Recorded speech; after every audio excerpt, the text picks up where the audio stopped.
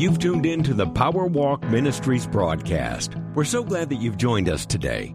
Reverend Paul Cannings seeks to bring foundational biblical teaching with relevant personal application for our lives each weekday on this broadcast. Today he begins a new series titled Order My Steps, taking us to Judges chapter 4, where Israel faced an enemy with far greater resources, but God helps them. Pastor Cannings encourages us to learn from Deborah's commitment to obey God. Let's go to today's lesson titled, Take the First Step. What do we do when the obstacles that we face are overwhelming? And it's been going on for a while to where it can create emotional insecurities and intrepidation when we look at all that is before us. Sometimes those issues when you sit in a doctor's office, those issues when a mom is listening to the diagnosis of a child, those issues can be overwhelming when people lose jobs and the responsibilities, kids could be in college, health issues could be on the table, and insurances are about to expire. Those type of things seem to be overwhelming. How do we function? How do we maintain our focus so that God can order our steps? Well, let's take a look at the book of Judges today. And as you know, those of you who listen to us on a regular basis, we like to take this passage apart for the next 5 days so that we can grow in it and learn step by step how we can power walk, how we can experience the work of the Holy Spirit in our lives as we apply God's Word for a day-to-day application that leads to more spiritual growth, greater wisdom, and better insight into the Scriptures. So let's look at Judges chapter 4, and we'll begin with this story, and here is the backdrop to that story. What is going on is that it's 120 years after Joshua has passed away, and the people did not do what God told them to do, and that is to go into the Promised Land and remove the people who were pagans in the sense that they followed a lot of idols and gods, and their morality was in different places. And God knew that if they stuck around long enough, the kind of military that they had, this man had 900 chariots, who is definitely oppressive to the people of Israel, and his name is Jabin. This has been going on for a while, and they have allowed it to take place now, and 20 years have gone by. 20 years. Only to not do what God says. And that's many times what complacency does to us. Complacency many times gets us, it's not that we're not active, it's not that we're not busy, it's not that we're not doing what God tells us to do in the sense that we go to church, in the sense that we may have devotions with our family, go to work, come home, enjoy family time, taking the kids to soccer practice, these kind of things. In that process, what we don't realize that is complacency, because God has given us a spiritual gift. He expects us to serve. God has demanded that we set aside funds to make sure His kingdom work is operating. He is sustaining our jobs. He's maintaining many times an opportunity for us to function in a productive way. And the Bible says if all we do is those things, in Luke chapter 17, there's no reward in heaven. We did what we were supposed to do. If we have kids, we're supposed to take care of them. If we have a wife, we're supposed to provide for our family. If we are a single parent, we're supposed to manage what is in front of us. If we go to a job, we're supposed to work the job. We are supposed to go to church, but are we serving in a manner in which He is instructed us to do? And that is in Hebrews chapter 10, verse 23 through verse 26. He says we are supposed to stimulate one another to love and good deeds, not to walk in the door and find a way to get out as fast as possible so we put in our time. The Bible is saying no, we're supposed to help go make His kingdom, His house that He's committed to. The only things that God is committed to is the family and church. So the Bible is saying yes, we could come to those things and function based on our culture and operate within our culture, and just like the Jews were doing in this land, and we get into a movement of complacency.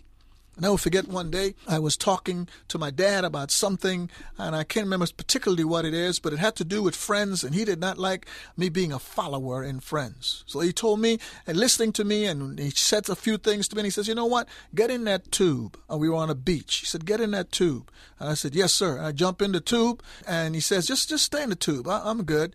And then I started hearing my mother fussing at him, and that's because when I looked around, next thing I know, I am further out and further out and further out and further out, and turned around. I could hear my mom's voice like it's loud. When I looked around, I said, oh, wow, I'm drifting out here. And I said, oh, I can't swim that far. I could swim, but I don't think I'll make it back because I have to drag the tube. It's his tube. Next thing I know, my dad is coming out there and he pulls me in, and my mom is giving him that look. And he said, if you are just moving along with the tide of your school and everything else, you'll be just like you are on that tube. I'll never forget that example that he provided me. And that's what you find with the nation of Israel until God raises up a woman named Deborah. And I spend time seeing how Deborah had to assert herself to be a leader under a leader. How she had to assert herself in that way. In other words, Barak is not the kind of leader that God can use. God is not even going to give him the results, the kudos for winning this war. He's not, because Barak is not that leader, which only emphasizes why you have Jabin being able to come in to the Jewish community and do the kind of damage that he was doing. Because you have a passive leader. Same thing you have with Adam. Adam is at the tree with Eve. It's not that he was not at the tree. He just chose to be a passive leader, and so you had sin come into the world. So you find that there's times in the Bible, as a matter of fact in Malachi chapter 4 verse 6, if a father does not turn his heart towards his children, God will curse the land. So God honors the position of leadership. He looks at that as critical to whatever else happens. So the reason why you have a proliferation of problems and difficulties that we have is simply because many men don't assert their role as leaders. And I tell people all the time, being a leader is the first to accept as a lonely place to be many times. If you can't accept loneliness as a leader, you're not going to be a leader. And a leader is somebody who clearly understands what God wants them to do, and they first become so focused on getting it done, they inspire people to follow them because of how God blesses them in the process. Moses didn't have everybody going, yay, Moses, thank you for rescuing us. You're such a wonderful guy. Man, you came back. You hadn't forgotten your people. You are the man. That's not what Moses had. He had a bunch of fussing, arguing, complaining people in the wilderness. That's what he had. But he had to do what God says. Going up on the mountain, sometimes he was alone. Joshua had to guard the mountain from time to time. He go to the tent of meeting, he was alone. But he still had to do what God said to do, even when his sister Miriam bucked up against him for the decision he decided to make in marrying Keturah. And the same thing with Jesus Christ. When you see Jesus Christ, he's not alone on a cross. People left him, except for John and a few women. So understand, when we first come to this issue, you have Barak, who is not a leader, because he fundamentally, when we get down into this passage, he doesn't want to stand alone. He wants Deborah to come with him. He wants to bring this woman out to war, to a person he's intimidated by, because the man has 900 chariots, which is intimidating. But then when these overwhelming situations come, the first thing we find in a person who ends up asserting herself in leadership and providing leadership in a critical time, what you find with this lady is that Deborah listened to God. That's what we find here. That Deborah listened to God. We find this in verse 5. He says, and she dwelt under the tree of Deborah between Ramath and Bethel in the mount of Ephraim, and the children of Israel came up to her for judgments. Watch this carefully.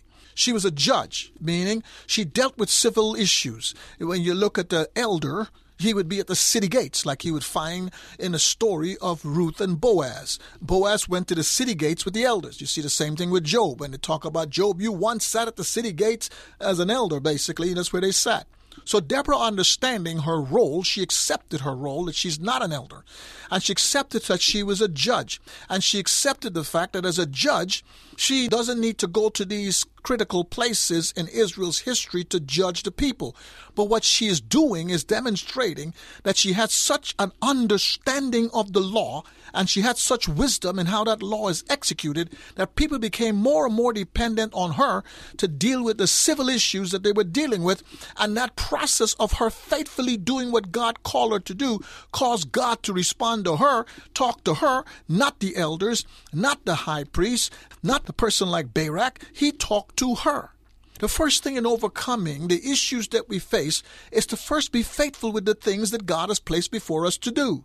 We tend to want to go ahead. We tend to want to fix everything way ahead. And the Bible is first saying, no, be faithful with what your hands find to do, and do that with all your might. God has the future. We don't. If you try to control the future, you'll stress yourself out. We cannot control results. We can just control the decisions we make in present time and space. And because we make those decisions within the will of God, God works through us to impact the future that he has for us. What you find with Deborah is she's not trying to become somebody in this way or that way. She recognizes the people need somebody to solve them because obviously the leaders in the land are not doing that. And so she is deciding to go ahead and serve her country in the way she could best serve her country when there was a lack of leadership. Her husband don't seem to be leading. And it's interesting because his name inspires leadership, but we can't find him doing anything in leadership. His name means the torch. He's not leading anything. And Barak is not leading anything as opposed to his meaning of his name is lightning. That's not happening. But Deborah, meaning beautiful, Deborah was the one who took the place, saw the need, and addressed it by being faithful to what God has called her to. Here's the next thing, is that Deborah saw a need and got engaged in addressing it. Many times we see a need and we want to pray and talk to the Lord and have a lot of prayer meetings. There's nothing wrong with that. The Bible says pray without ceasing. But the Bible says go to work. Your faith goes to work when we go to work applying God's word.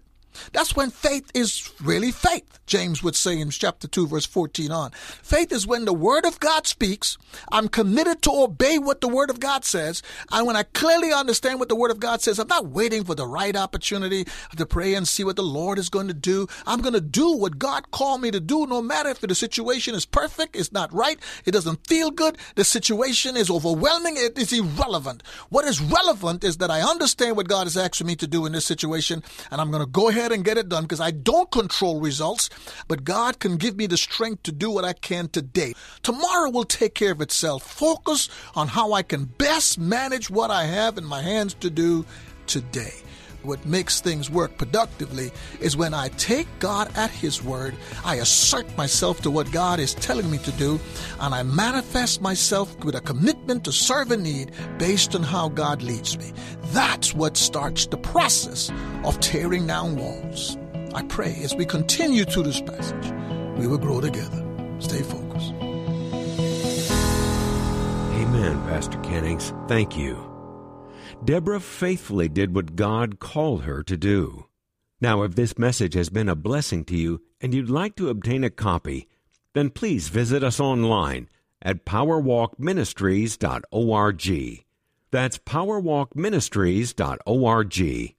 And while you're online, look for Pastor Kenning's book, Giving Fear a Knockout Punch. It will change the balance of fear and faith in your life. Again, that's powerwalkministries.org. Or you can call us at area 281-260-7402.